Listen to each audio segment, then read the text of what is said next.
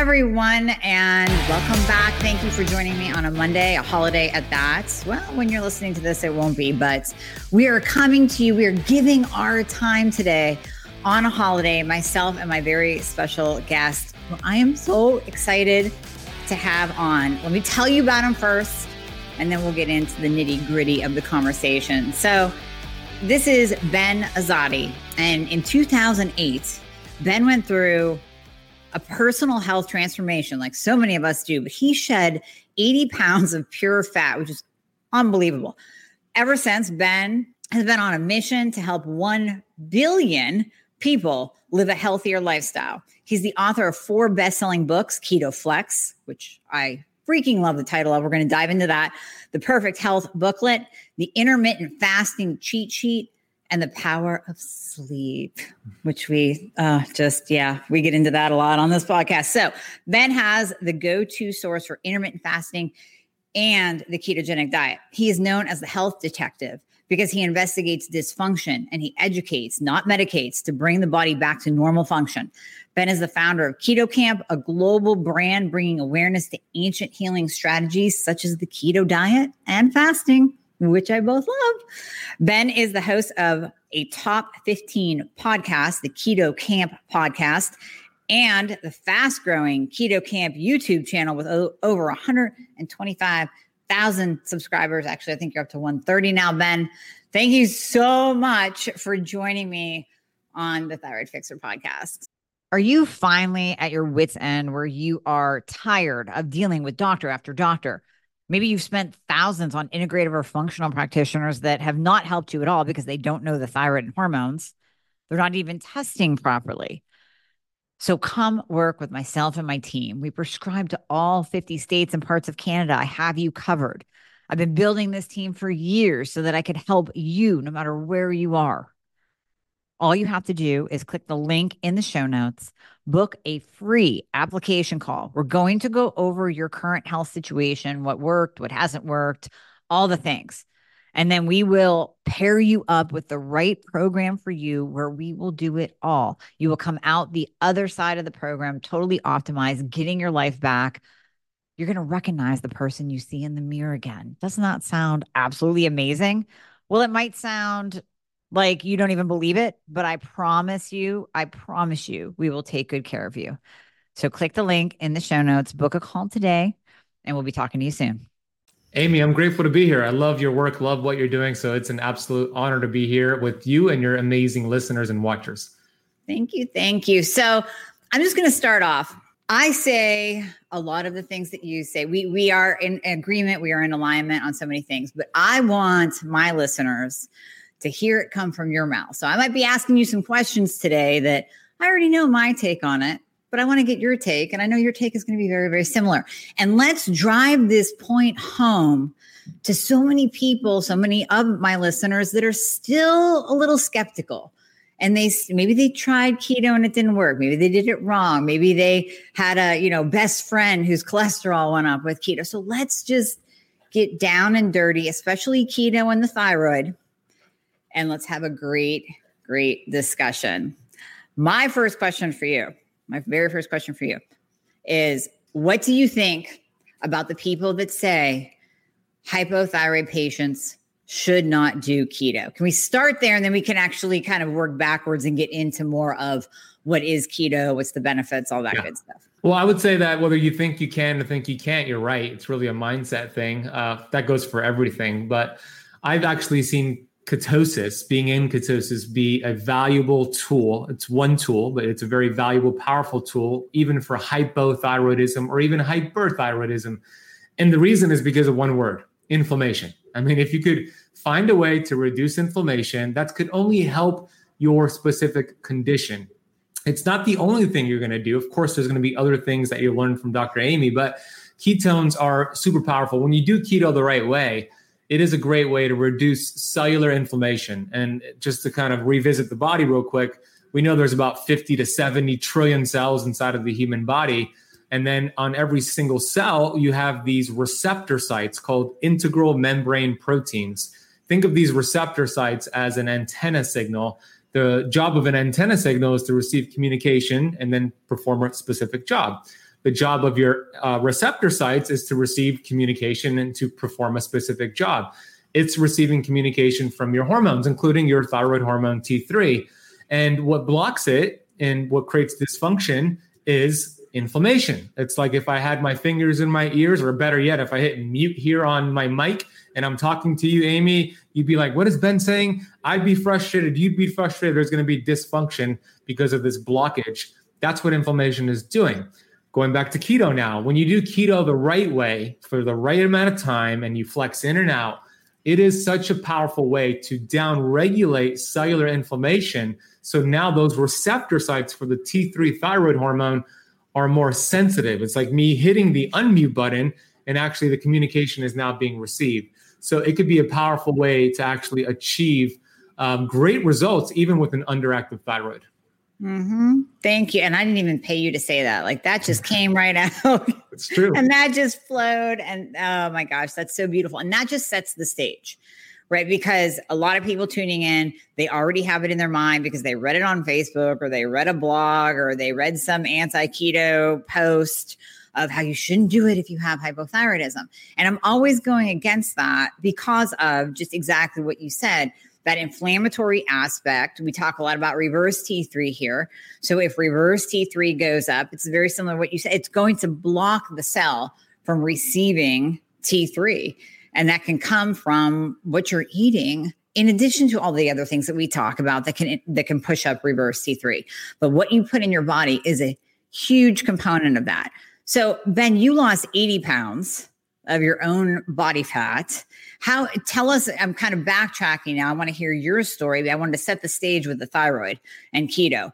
So we're going to come back to that. But what is your story? How'd you get here in this space? How'd you lose 80 pounds? Yeah, I'm somebody who followed a standard American diet, like a lot of people do. And we know it's really a stupid American diet. It's really processed foods, toxic, high carbohydrates.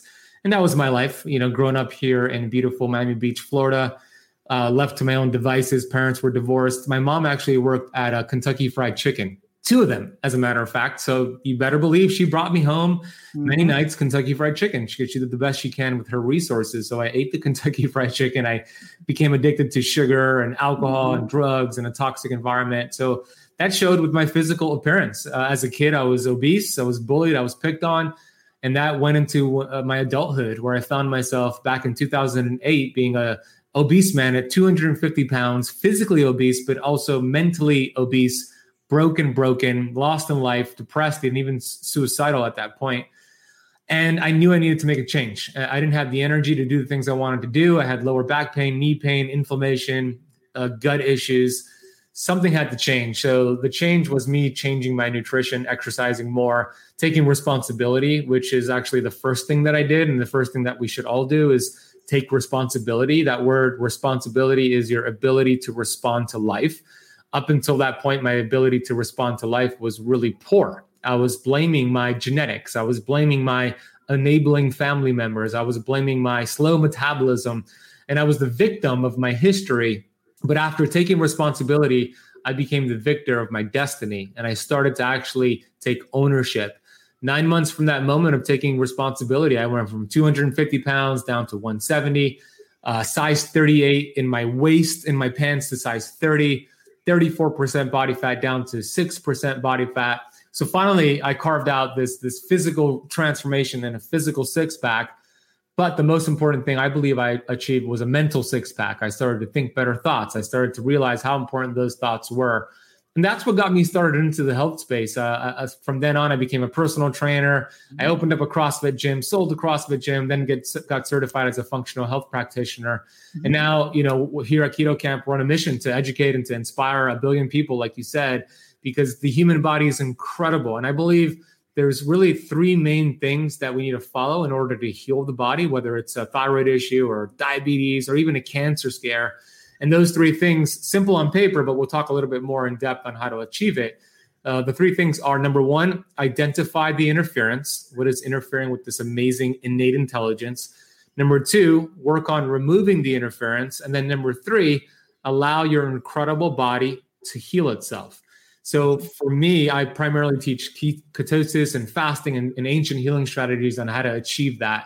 And that's the mission, to get the word out to as many people as possible. So can you give us an example of when you say interference, what would that be? Yeah. So back to the conversation in the beginning, inflammation. Inflammation is big interference. Eating every 2 to 3 hours, that's interference. High glucose levels, that's interference. Heavy metal toxicity, that's interference. Mold toxicity, I mean, toxic thoughts, lack of sleep. There's so many things that we're taking hits on. And if you think about the world's greatest athletes, some that come to mind right now, Tom Brady, right, who plays for the Buccaneers, played for the Patriots for a long time. Dwayne Wade, Kobe Bryant, Michael Jordan. What do they all have in common? What they did towards the second half of their career, they changed their game to take less hits, which extended their career. So they stopped driving to the basket as much. Tom Brady stayed in the pocket, and it extended their lifespan. So we need to take less hits. We need to identify the hits that we're taking and take less of those hits, and it'll extend our lifespan. So there's a lot of things right now that's interfering with this amazing human body. Well put. Very well put. And a lot of it can come down to our own choices. So like you said, the standard American diet, right? If we are putting food into our body that creates inflammation, and I'm always talking about insulin and insulin resistance on this podcast, because I see insulin resistance 99% of the time when I'm working with someone with hypothyroidism or Hashimoto's. It's always there because we know the thyroid's the master. It starts dysregulating the insulin signaling. And then when you add on top of that what the person is eating, you just have a huge ball of inflammation happening because the insulin in and of itself is inflammatory. We need it to survive. But I always say the fastest way to age, just jack up your insulin over and over again. And you'll die of cancer or neurological disease, and you'll die fat and early, because that's what's going to create enough inflammation to have your body shut down. Yep. So in your practice, Ben, do you see a lot of, because you deal with a lot of insulin resistance, do you also see a lot of hypothyroidism paired up with that? Oh, totally. I mean, the thyroid is the canary in the coal mine, right? It's like the first thing to actually start becoming problematic. Insulin, to your point, is that bully of the block. And we're not designed to spike insulin throughout the entire day like the average American is doing. Insulin is amazing. I mean, it's a survival mechanism. We wouldn't exist today if we didn't have the ability to produce insulin. Look at type 1 diabetics. Before they invented insulin, they would wither away. But the problem is when you call that bully into the playground, then all of your fat-burning hormones are scattered, inflammation goes up, and the thyroid will begin to dysfunction because of the inflammation partly, but other reasons as well. And yes, it's so common. I think it's estimated that 88% of Americans have some sort of metabolic inflexibility, insulin resistance. I mean, it takes 15, 20 years for your allopathic doctor to tell you have insulin resistance, but that could be developing for such a long time. And it's the same thing with the thyroid, right? It takes several years, and standard care is, let's look at your TSH. Maybe we'll look at T3, but what about the full picture? What about looking at the full thyroid panel like you do, Amy? What about looking at your fasting insulin? I mean, how many doctors run that? Yep. That's where actually keto and fasting are so powerful, because it does a great job at lowering insulin, reducing inflammation, and actually healing the body, including the thyroid as well. Mm-hmm. Exactly. That's exactly it. And you're right. It's such a beautiful back and forth, because we see, okay, the thyroid gets dysregulated and starts throwing off insulin signaling. But just like you said, then it goes back. So then you have high insulin, which is producing inflammation, down-regulating thyroid function. So it's it could be called an ugly back and forth, because it really sets the person up to feel horrible and to walk around with all of those symptoms of weight gain and fatigue and hair loss and low libido. Now, do you see insulin affecting hormones as well? Oh, yeah, absolutely. I mean, one of the best ways to know if you have something going on with your hormones, skip a meal and see how you feel. That's one of the easiest tests you can do. And I'll tell you this, most people will say, what do you talk? Skip a meal. I'll go hypoglycemic. I'll get hangry. Or Dave Asprey actually calls it hypoglycemia is what he says. I like it. That's a great test right there. And that's because you don't have metabolic flexibility and your metabolism is broken. But the great news is that you could fix that fairly soon as well. So yes, insulin is going to bully the other hormones. It is a strong hormone. It will create inflammation. It'll bully the thyroid. It'll bully your fat burning hormones. It's going to be impossible to lose the weight you want to lose if you're keeping insulin up. It's the only fat storage hormone in the body. I mean, there's over 600 hormones that we know of, but only one of them store fat, and that hormone is insulin. So we want to make sure we dial down the insulin, not all the time, but most of the time, so the body could begin to heal itself. Mm-hmm. Yeah. I love you terming it as a bully, because that's exactly it. And it is the fat storage hormone. I say that over and over again. It's needed for life. Like you said, in the case of a type 1 diabetic, we need insulin for them to survive, or they will wither and die without insulin. So it's needed for life, but in excess, it's like a Jekyll and Hyde. Mm-hmm. It becomes this angry bully, like you said, and just starts storing fat on your body, left and right, just storing fat.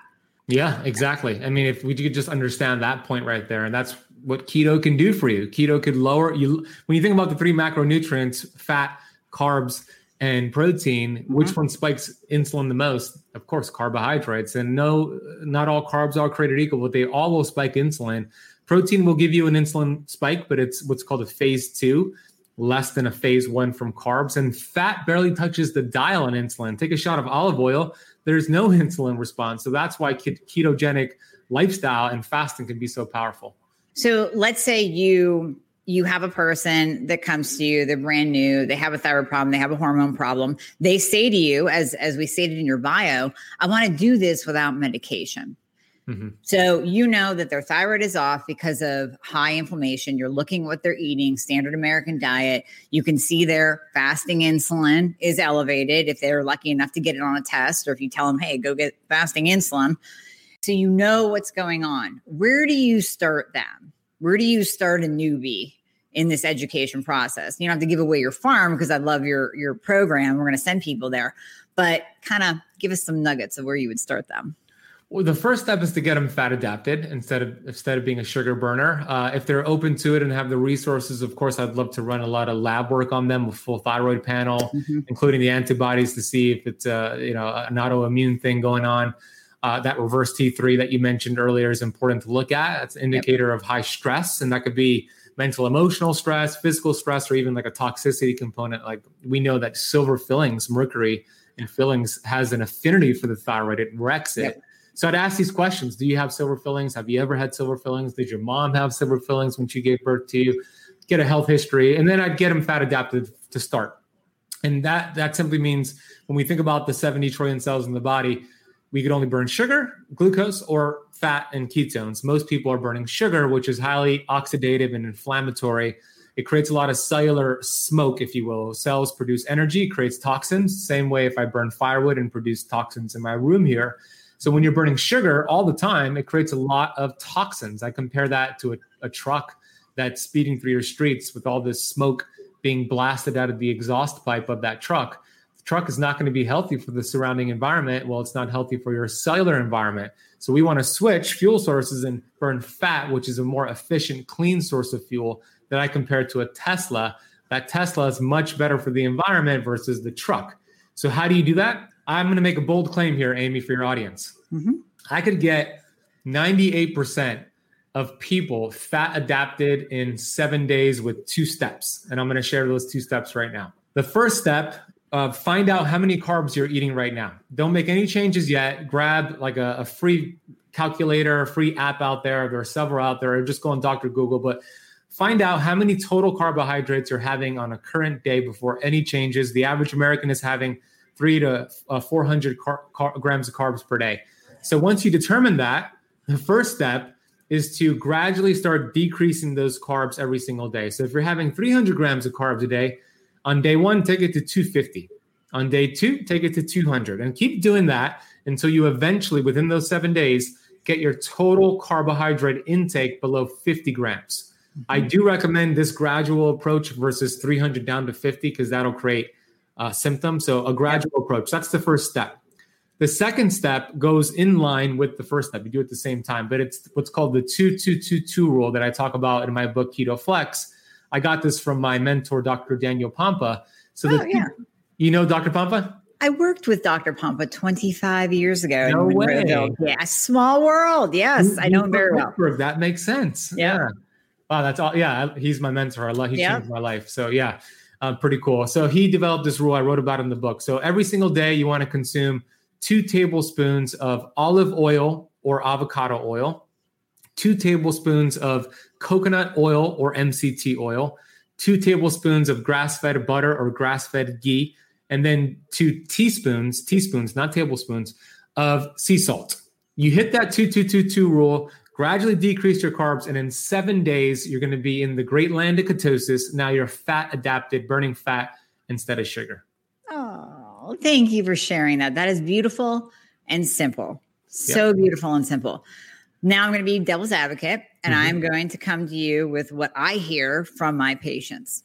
But then I dropped my carbs in the past, and I didn't feel right at all. I got so nauseous, and I didn't lose any fat whatsoever. And then my doctor told me I better not do keto. Yeah, I hear that a lot. I'm glad you brought that up. So a lot of people struggle on keto because they can't break down the fat. And the reason they can't break down the fat is because they have thick, sluggish bile. The liver, the soccer mom organ liver, does everything for us, and we beat her up from medications and alcohol and toxins and processed carbs. And when you start increasing the fats, like the 2-2-2-2 rule, and you can't break down the fats, you feel awful. And it actually could make you feel worse. So the solution is to increase your bitters, bitter for the liver. And I talk about this in the book, but having more bitters, especially right when you start keto, will make a big difference to thin the bile. And that bile acts as a detergent to start breaking down the fat. And it has a detoxification component. So my favorite bitters, apple cider vinegar is a keto powerhouse because not only is it a bitter, right, Amy, it also could regulate glucose. I like arugula, dandelion greens, dandelion tea, ginger tea, milk thistle tea, lemons and lime. So get the bitters up, keep the electrolytes up, and don't focus on the weight loss in the beginning. Focus on non-scale victories. Focus on your energy levels improving. Maybe you get your body fat percentage done, how your clothes are fitting. The number on the scale will fluctuate for so many reasons, and don't let that discourage you to think that your approach is not working. Get some lab work done. Look at your inflammatory markers. These are much more important. As the body gets healthy, it'll start to release that fat and you'll lose that fat, but we don't lose weight to get healthy. We get healthy to lose weight. So the bitters are going to be key for that. And they're cheap. I mean, everything that you said is not a $70 supplement that you have to go get. Exactly. It's easy to do. Okay, so now let's say it's, we'll give it 3-4 weeks in. And now, Ben, I'm still not losing weight. So what am I doing wrong? What is the main thing that you see people doing wrong when they first start off on keto? They haven't built a strong foundation of health. And that starts with sleep. Sleep is, you mentioned it earlier, sleep is so important. Your body is detoxifying. Your brain is detoxifying. You're actually burning fat during sleep. So if you're not getting quality sleep, and I categorize that as at least 7 hours of quality sleep, getting enough deep sleep and REM sleep, it's going to be very difficult to lose that weight. So revisit the fundamentals, make sure your sleep is good. Also, make sure your mental, emotional stress is good. I mean, we live in an interesting world right now. A lot of people are dealing with mental, emotional stress. You got to master that stress in order to heal your body, especially when we think about self-love. It's kind of a woo-woo topic, but it's so important. My colleague, Dr. Will Cole, who's also in Pittsburgh, by the way. Yeah, that's Bill's son. Exactly. I worked with Bill Cole and Dan Pompa together. I love it. I love that. I didn't even realize that. So Will Cole said, you cannot heal a body that you hate. And I agree with that 100%. And I take that even more farther. And I would say you cannot heal a body that has any hate. It's those toxic thoughts. It's so imperative to think loving, abundant thoughts. I know it sounds woo-woo, but Dr. Bruce Lipton has shown your thoughts will create specific proteins that are inflammatory or not. So I would revisit the fundamentals, sleep, also movement, making sure that's down pat. And if you're still not losing weight, then you might need to start incorporating a change by implementing fasting and different fasting schedules. Okay, so I'm glad you transitioned us into fasting now. So we talk keto. I do want to talk fasting. And Will Cole, I got to call him out. He stole my idea and named it before I had a chance to, but I'm at 100% agreement. Intuitive fasting. Yes. I have been telling my people for years. I love that. Years. I've been telling them, you know what? If you're not hungry in the morning, don't eat. And guess what? If you are hungry, maybe it's just, one day out of the week and whatever, you're just randomly hungry, then you know what? Eat. And it's that simple. Listen to your body. So give me your take on fasting and how to incorporate it in. And is it good or bad for people with hypothyroidism? Yeah, I love that. I love that you share that. I agree. Intuitive fasting is important. Listen to your body, develop that intuition. That's very, very important. You can do fasting with hypothyroidism because it's going to help you reduce inflammation and clear out some junk, as long as you're making sure that you're feasting when you eat, and not cheating, but feasting and eating enough when you are eating to support the thyroid. And then we'll talk about like keto flexing and all that. But one of the best ways to begin fasting is with 12 hours. Very simple. Done eating at 7 p.m., waiting until 7 a.m. the next morning, 12-hour fast. And then you kind of build that fasting muscle by maybe pushing out your breakfast an hour and then 2 hours, or bumping down your dinner an hour and 2 hours, whatever you feel is better for your schedule. But I like an 18-6 schedule for most people, meaning 18 hours in the fasted state, having water, sea salt, electrolytes, maybe coffee and tea. And then you have a 6-hour eating window with 2 meals, ideally keto-friendly meals on most days. So I like an 18-6. And then, of course, there's different variations, but that's a great start, and it's a sustainable approach as well. Totally sustainable. And I always tell people, listen, there are going to be days where you are just more hungry than others. And if you're doing keto properly, then, and it's not a matter of, you just jacked up your blood sugar yesterday with burgers and pasta and ice cream, and now you're hungry the next morning, duh, of course that's going to happen. But if you wake up and you are, just one of those days where you're like, oh my gosh, I'm hungry today. I don't know if I can fast. The big thing that I tell thyroid patients, and you can let me know if you agree, Ben, is your cortisol levels are imperative to T3 function. So T3 needs cortisol, cortisol needs T3.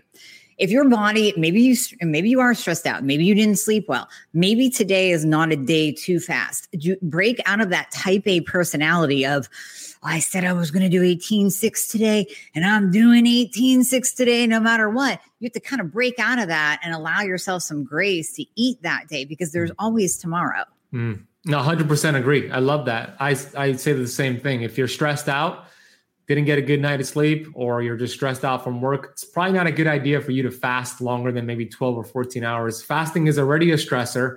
Stressed out for something else, your body can't adapt to it. And then you get negative effects, that cortisol. So I agree 100%. You got to really match the fasting with how well you are at managing your stress and how good you are at getting sleep. Now, if it's a great day, you slept rock solid, your stress is under control, then you might do a longer fast, right? You listen to your body and see how you feel. But I 100% agree. You shouldn't do a lot of fasting if you're already stressed out. Mm-hmm. So do you have any fasting rules, let's say for women versus men, for hypothyroid patients that are just starting off to heal? Any specific rules for them? Yeah, for women who have a monthly cycle, the 7 days before their period is when I don't want them to do much fasting or even be in ketosis. They need to build progesterone to help with that monthly cycle. And fasting does not help build progesterone, but eating does. So that's when I like more of a paleo, higher carb approach and less fasting. And that goes for somebody who has a thyroid condition or not. But the menstrual cycle, the 7 days before, is important not to do much fasting or even a lot of keto. Now, once the cycle hits, that bleed week, that's when you can be more aggressive and do more fasting, more ketosis. So that's just a general rule of thumb that I share. Oh, that's a good one. I haven't heard that yet.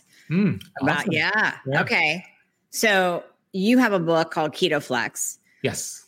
I always tell my patients, do keto for the week and come out on the weekends. Again, not with a cheat. We're not talking about go out and eat a pizza and a Dairy Queen cake, but come out of it, break out of ketosis by increasing your carbs.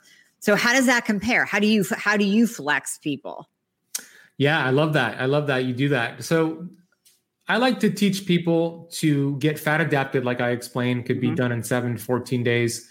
But fat adaptation is different than keto adaptation. Fat adaptation just means you're burning fat instead of sugar primarily. Keto adaptation means now your brain, your mitochondria, your cells are now using ketones as the primary fuel source. That takes a little bit longer. That takes about 8 to 12 weeks on average, maybe shorter if you're already metabolically flexible. So in the beginning, I like to be a little bit strict and stay in ketosis for about 8 weeks. Mm-hmm. And then after that, we start flexing. And to your point, it could be a flex day per week. There's something called the 5-1-1 rule in the book, where you intentionally plan ahead. Maybe it's a Saturday that you're going to a concert or a sports game or a wedding. And that's the day where you know you're going to have more carbs, some alcohol, whatever it is. But of course, we want to be healthy. But then you intentionally have those carbs and flex out. But the goal is metabolic flexibility and freedom. If you've done the work, you should be able to bounce right back into ketosis within 48 hours. So I like that once a week sort of deal for a lot of people. Yeah, that's great. And so let's say it's a woman. And like you said before, it's a week before her period. Would that week then be her flex week? And would you want her to stay under 50 grams of carbs then through the rest of the month? Yeah, it's a great question. I'm glad you asked that, because I'm sure somebody's wondering that.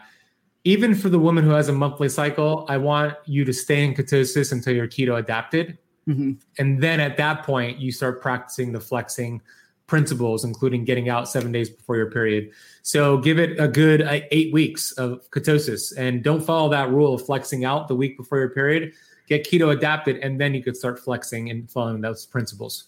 So I know they're thinking right now, well, how do I know if I'm keto adapted? So what do you do to test? What's your recommendations? Great question. Again, you asked the best question. So there's 3 ways to test ketones. There is beta hydroxybutyrate, which is found in the bloodstream. So you have the finger prick. There's acetoacetate, which is expelled in the urine. And then there's acetone, which is expelled in your breath. A lot of people go for the urine strips because they're cheap, but they're cheap for a reason. They're not accurate. They might be accurate in the first few days, but once your body is efficient at utilizing those ketones, which is what you want, the acetoacetate will not be expelled in the urine, giving you a false negative.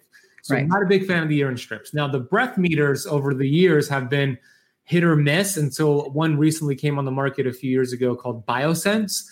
I like them. I've done some work with them. If you want to get their meter, that's a good meter to use for the breath. But I'm going to focus on blood because blood is the gold standard, beta hydroxybutyrate.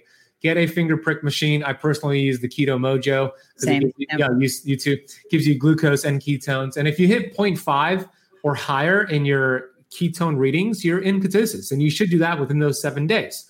Now, how do you know if you're keto adapted? Unfortunately, there's no way to test unless you go into like a lab and they're doing all these experiments with you. There's no reasonable way to do so. But here's how you would know from what I've seen. You're like, oh my gosh, my brain is firing on all cylinders. I feel so creative. I feel so resilient. It just takes your keto results to another level. And it's something you have to kind of feel to experience. But just know this, if you're in ketosis for 8 weeks, 8 to 12 weeks, and you're testing on a regular basis, after that time period, you're probably keto adapted and you're going to notice those benefits. So that would be my recommendation, to test in the beginning and then start to pay attention to those advanced benefits you start to experience about 8 weeks after. And you really do know. I mean, the benefits are so huge and you can't explain them to people until you actually experience them. True. And then you tune into your body and you know when you are in ketosis or not. I mean, I rarely even test anymore. I have the Keto Mojo. I used it left and right when I first got it. It was so much fun. It's fun to get that biofeedback. But after a while, you intuitively know whether you are or aren't. That's right. Me too. I don't test that often anymore because you just gain that understanding. That's why I call it the great land of ketosis. You just feel like a rock star. I just love the way I feel when I'm in ketosis. Yeah, you really do. And then you and I don't get the extra 5 pounds when we happen to eat that brownie that we really, really wanted. Whereas before, and I'm sure on your journey prior to you losing those 80 pounds, you were probably like that. You probably, anything you ate would be, oh, here's a pound, here's 5 pounds, here's 10 pounds, because your body was just taking that sugar and laying it down because you already just be a big sugar burner. Correct. Instead of a fat burner. Yeah, correct. The ultimate goal is metabolic flexibility. And once you have that, you could enjoy yourself. I mean, what's the point of living longer if you can't enjoy yourself, if you're kind of restricted? So I'm not a big fan of a restrictive approach and the dogmatic approach a lot of people teach when it comes to keto or any diet, really. I've learned the hard way. I was a hardcore vegan for 1.5 years, and I was very dogmatic about it.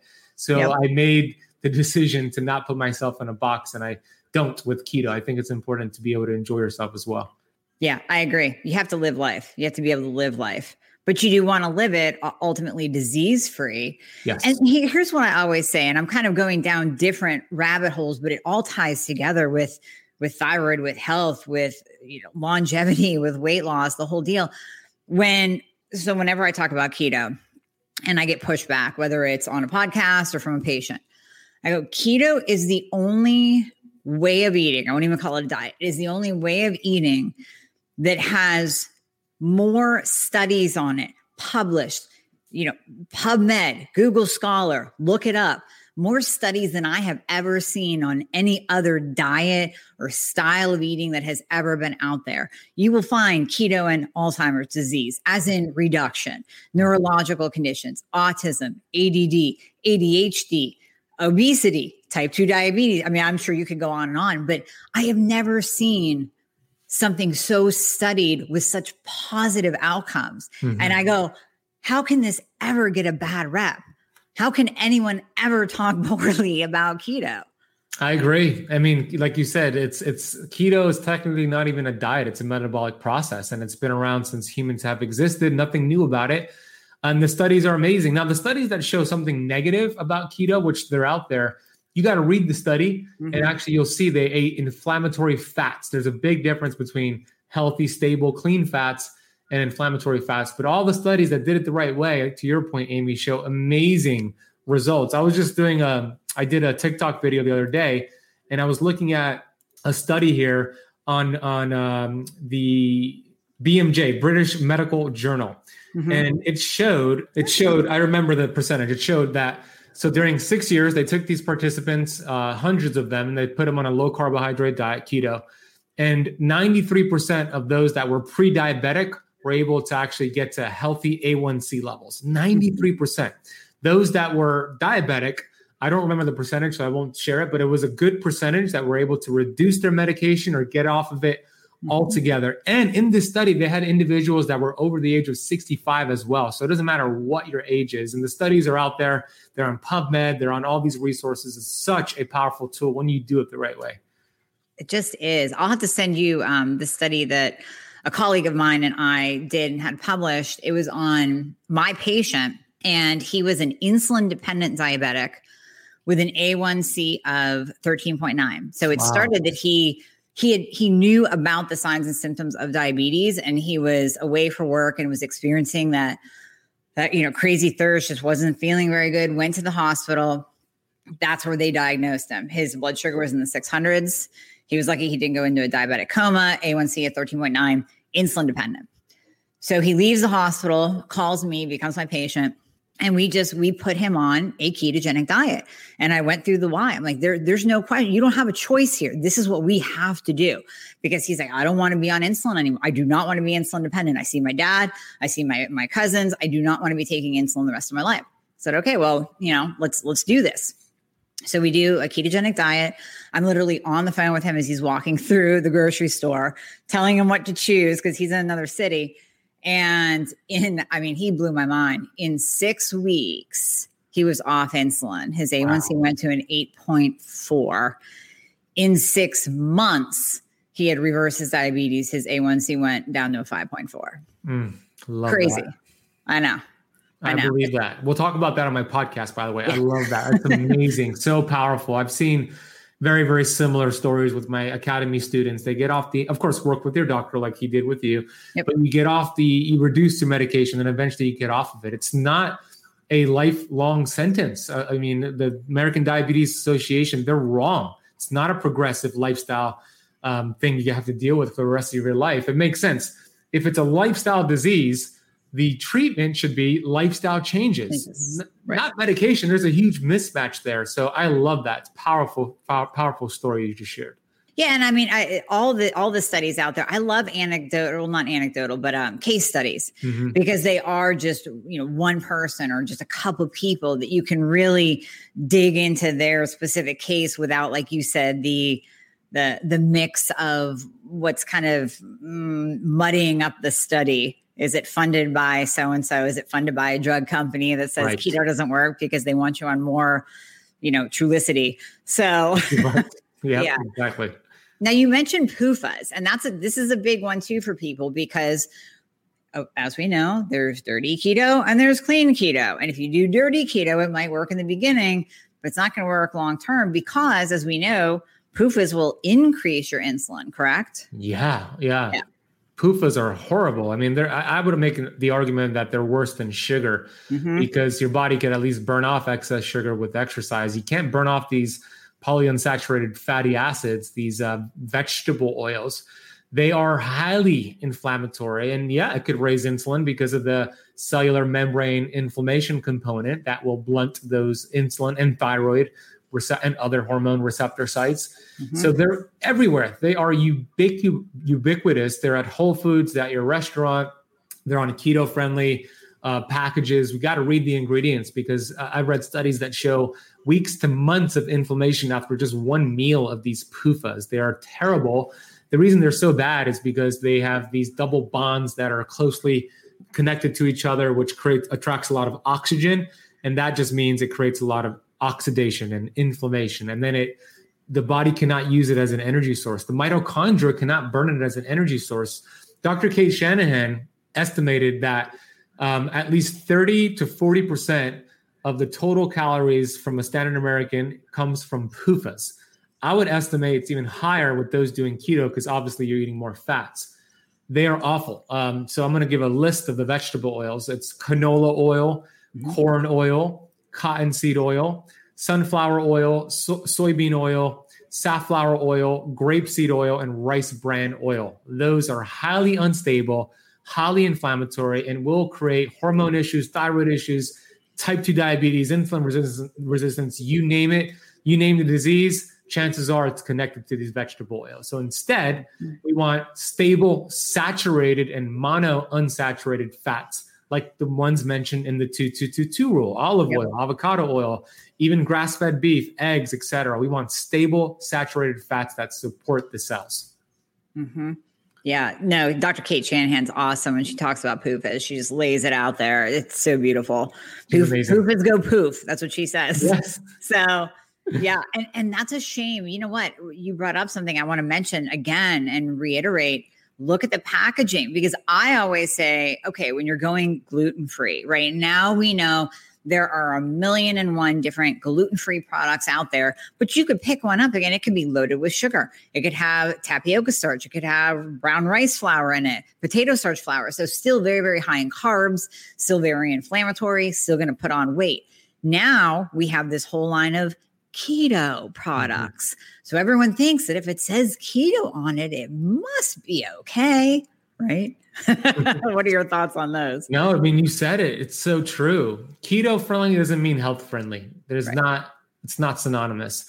A lot of these companies now, like they did with the gluten-free movement, have adopted the keto movement, and they use it to their advantage by creating all these keto-friendly products that are not healthy. They're really not. I mean, you could go to McDonald's and get a Big Mac without the bun and say you're doing keto, which you're right. You are doing keto, but it's not a healthy approach to keto. So when we talk about it here, we're talking about healthy, clean keto. That's going to be important because I said it earlier. They're worse than sugar. I'd rather you eat a standard American diet than these PUFAs. Granted, if you don't, I mean, a standard American diet without PUFAs might be better. It is better than a keto diet with PUFAs. And that's coming from a keto guy. Okay. That's big. Yeah. That is really big. Yeah. It's the truth. They're so inflammatory. They will create disease in your body eventually. Yep. So PUFAs, then sugar. Yeah. Yep, exactly. Well, Ben, you have given us just so much, I mean, just jaw-dropping, amazing information. If people don't take this and make some changes, like you said in the beginning, those simple things to tally up your carbs, see where you're at. I'm with you. I like 50 or below. You don't have to go into the 10 grams of carbs per day camp. I mean, you could be in ketosis under 50, right? Yeah, most people will get there under 50. Yeah. Absolutely. Totally doable. So if people are listening, they're like, love this guy, just like I do. Where can they find you? Where can they work with you? I would recommend my book. It has my 4 pillars in there. I go really in depth into keto, whether you are a beginner or somebody who's advanced. I talk about carnivore, keto flexing strategies. There's also an entire chapter on how to do keto and fasting for women, chapter 12, whether you're a cycling woman or a postmenopausal woman. So I would love for you to get the book. If you're enjoying this information, it's ketoflexbook.com. And then, of course, I have my Keto Camp podcast. I'm going to interview Amy very soon on it. If you want to subscribe to the podcast, we have over 300 episodes. And then lastly, our YouTube channel, which is Keto Camp, Camp with the K on YouTube. We have a really fun YouTube channel. That's awesome. We will put all the links in the show notes. So thank you. That is beautiful.